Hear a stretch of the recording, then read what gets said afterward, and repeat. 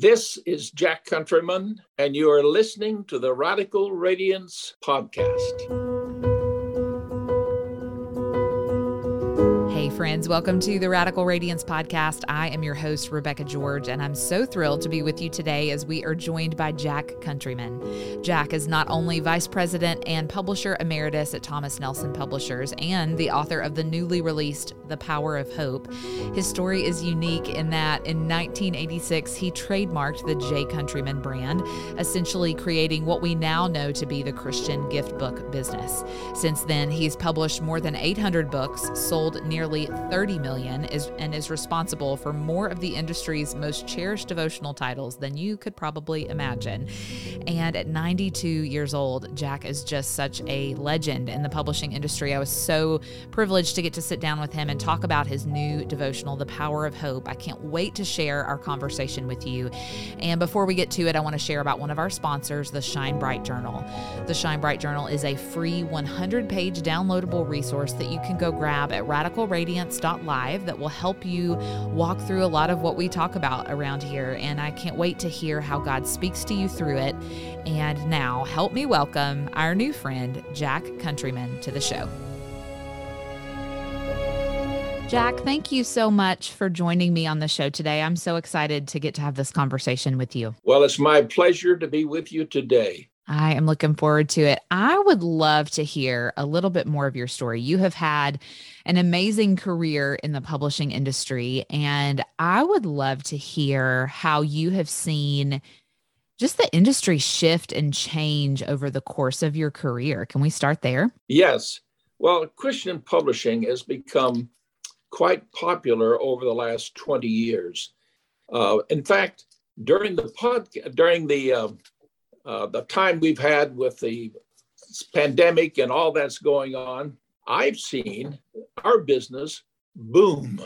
Yeah. It's just amazing how people seem like they have time to read, they want to read, and we're having record years. It's just amazing. And people have really taken an interest in Christian books, and it's just a thrill for us. I've seen my books particularly make the bestseller list time and again, and seems that the people are interested in what we have to say and what we have to publish. That's awesome. Do you think that has anything to do with what's going on in the world and it's driving people back towards placing their hope in, well, not the world and pointing our hearts towards God and wanting to seek after him? Do you think it's strictly time, or do you think something is going on in our hearts that's driving us back towards God? Does that make sense? We've been facing difficulties with all kinds of the pandemic and the different things.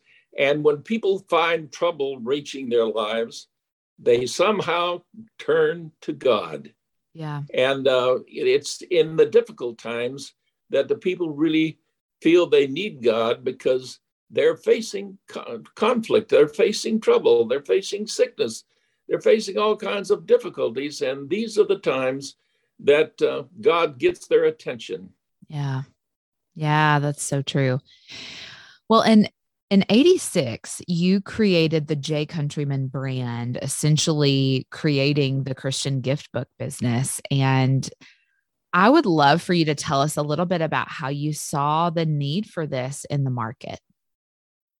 Well, there was a research done, and that research said that 50% of the people that going into the bookstore, Christian or secular alike, are looking for gifts. Wow. And so that kind of set off a spark in me to say that we really need to develop gift books. Yeah. So we really went for the gift giving season, like Christmas and Valentine's Day and Easter and graduation and Mother's Day and Father's Day and birthdays and just special times when people want to give somebody a gift. And so we attacked that part of the industry, and we were successful. Hey friends, quick break in this conversation to remind you of something. If you are loving the show, you're loving the conversations we're having, it would mean the absolute world to me if you would leave a rating and a written review on Apple Podcasts for Radical Radiance. When that happens, when more of those happen, the show gets put in front of more women, and in turn, it allows them the opportunity to take part in conversations that will show them more about what it looks like to radiate the heart of Jesus. And I can't think of anything better than that. So it would mean the world to me if you would take just 2 minutes of your time and leave a rating and a written review. I'd love to hear what you think. Now, let's get back to the conversation. Yeah, I love that. And over the course of your career, you have written 35 books. You've published more than 800 and sold over 27 million. So this is a little bit of a selfish question. As a first-time author, I would love to hear what, in your opinion, makes a book successful. Well, I think that the content you have in the book must meet the needs of the reader. Yeah. And then also, I think we've captured the industry by doing beautifully designed books. I've had people tell me time again, when I just pick up your book, I just love the way they feel. Because we use high quality paper, we use 4-color interior, and we make the book a precious thing for someone to handle and to read and to see. Yeah. When I first developed God's promises for your every need, little did I know how much people want to know what God has promised them. And that book, to this day, 35 years old, has sold 11,700,000. Wow. And so I've really been blessed by that. And I've made me understand that people want to know what God has to say to them and the promises that he's made to them. Yeah. Yeah. I think sometimes it is that intersection point of that experience that you're giving the reader when they see the cover and they touch the pages and that type of thing, and the meat of what you're writing. So that's great advice. I love that. And you have just released a new book called The Power of Hope, which I'm excited to talk about today. I have my own copy here in my office, and it's beautiful. And in it, you explore how Bible characters hoped in God, even in the midst of adversity, which I think is just a really important message for this time. And I just would love to know, how did exploring their lives even boost your own faith and hope in God in the last couple of years?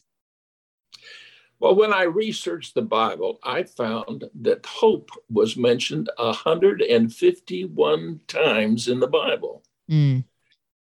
And so when I developed 100 devotionals, I chose 56 characters to pattern what God has to say, what the Bible has to say about hope. Yeah. And it was just a marvelous thing. In fact, I'd like to share with you. Oh, please. On Jesus Christ. You know, he is the center of everything in the Bible. And in John 15:5, he says, I am the vine, and you are the branches. He who abides in me, and I in him, bears much fruit, for without me, you can do nothing. You know, the metaphor of the vine makes this spiritual truth clear. A branch cut off from the vine will not produce fruit, just as the branches need to be attached to the life-giving vine, and we need to live attached to Jesus, the source of life. So it's really all about our connection with the characters in the Bible. As they surrendered to the Lord, we need to surrender our lives to him and let him mold us into the person that he wishes us to become. That's such a good reminder. I love that. And I wonder, as you studied and as you wrote this book, was there someone that, as you look back, that you studied their life and as you were writing, God used their story to really personally encourage you? Well, I was encouraged by Noah. Okay. Yeah. God called Noah and he obeyed. Yeah. Do you know he was 500 years old when he had Japheth, Shem, and Ham? Yeah. And then when they went into the ark, they were 600 years old. His kids were 100 years old. Mm-hmm. And so and it took him 50 to 75 years to build the ark. Now you talk about faithfulness and obedience. It's really important for us to understand that when God calls us to do something, we just need to obey. As Noah obeyed, and he was just he never gave up. He never turned aside. He was always constant in his obedience to the Lord and what the Lord wanted him to do. And as a result, his family was spared, and they were the birthplace of what we are today. Mm-hmm. That's so good. Yeah. Noah's story has always encouraged me in terms of faithfulness as well. When I just think about so many layers of what God asked him to do that had to have seemed crazy and radical to the people around him, and the length of time it took him to build the ark, and just all of those details and his faithfulness in that and how God used it has just always really encouraged me as well. So I love that. And before we go, I want to make sure people can go grab the book and connect with you. But before we share that information, I'd love to ask you a question that I ask all of my guests that come on the show. The podcast is called Radical Radiance, with a heart to help women see how they can radiate the heart of Jesus in their life, their work, their relationships, with an emphasis on Psalm 34:5, which says, "Those who look to him are radiant and their faces shall never be ashamed."